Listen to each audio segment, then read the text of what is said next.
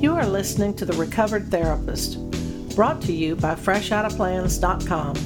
I'm Jeannie Griffin, and I'll be your host. Instead of focusing on labels, diagnoses, and psychobabble, we keep things honest, simple, and hopeful so that you can grow personally and spiritually. Thank you for joining me.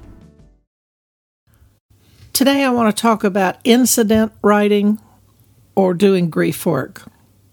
Today many people say, I feel depressed, I feel anxious, and I feel depressed, when what they really mean is I feel sadness, I feel grief.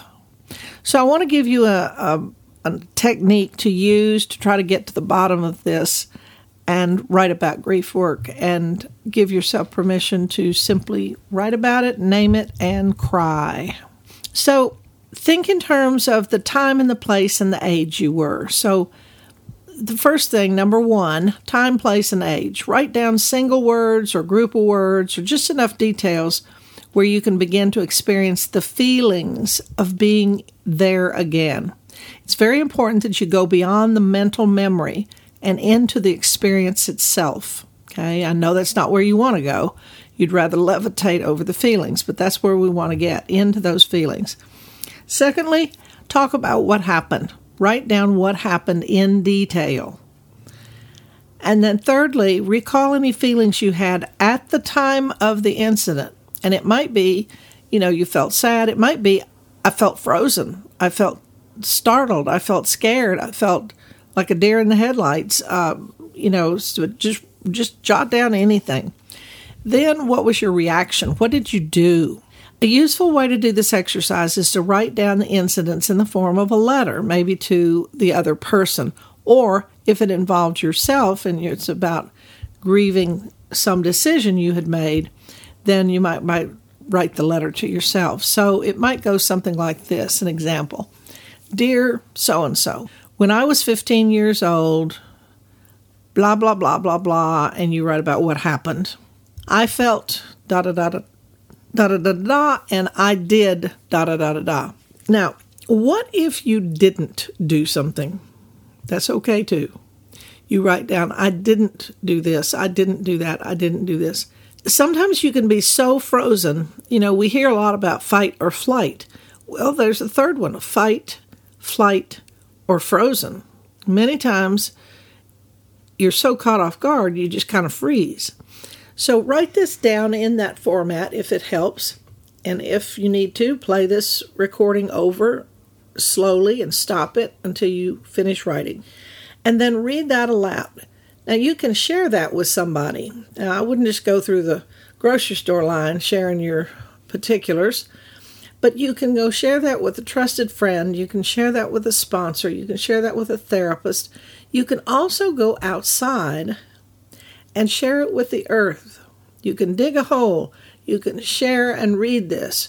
You can go to a grave site. You can share there. You can go to the corner of your yard where the squirrels play. You can go and share it with them. You can share it with your dog, your cat. You can then take this piece of paper and burn it inside the hole that you dug, or pour water on it, or toss it into the fire. You can do any kind of ceremony to acknowledge the grief and write about it and simply name it and claim it. Now, will that make it go away? It might, depending on what you wrote about. It might take many more attempts to do that. It might take years to do that. But you're peeling the onion, you're doing it a layer at a time. One more time, you're showing your willingness to take action. You're inviting your higher power into the process for it to change you. It may not change the situation, but change your feelings around it. And you share it with your community. And your community, like I said, can be sponsor, therapist, your dog, your cat, the earth, Mother Earth, Father Sky, the clouds that are going by, the invisible that are there to support you, the spirit guides, those ancestors that have gone before you and crossed that invisible veil. You're not here alone to have to deal with all of this alone. So try this exercise, and if it works for you, drop me a line. Send me an email. Go to my website. Find my email. It's all there. My phone number's there. And send me a message and tell me how you resolved something or if this suggestion may have worked for you. You determine your happiness. You determine your attitude. Make this a good day.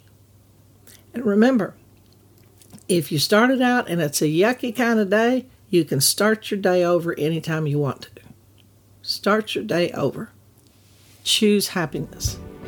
Choose peace. Thank you for listening to The Recovered Therapist, where we keep topics honest, simple, and hopeful. I love you. There's not a damn thing you can do about it. Until next time.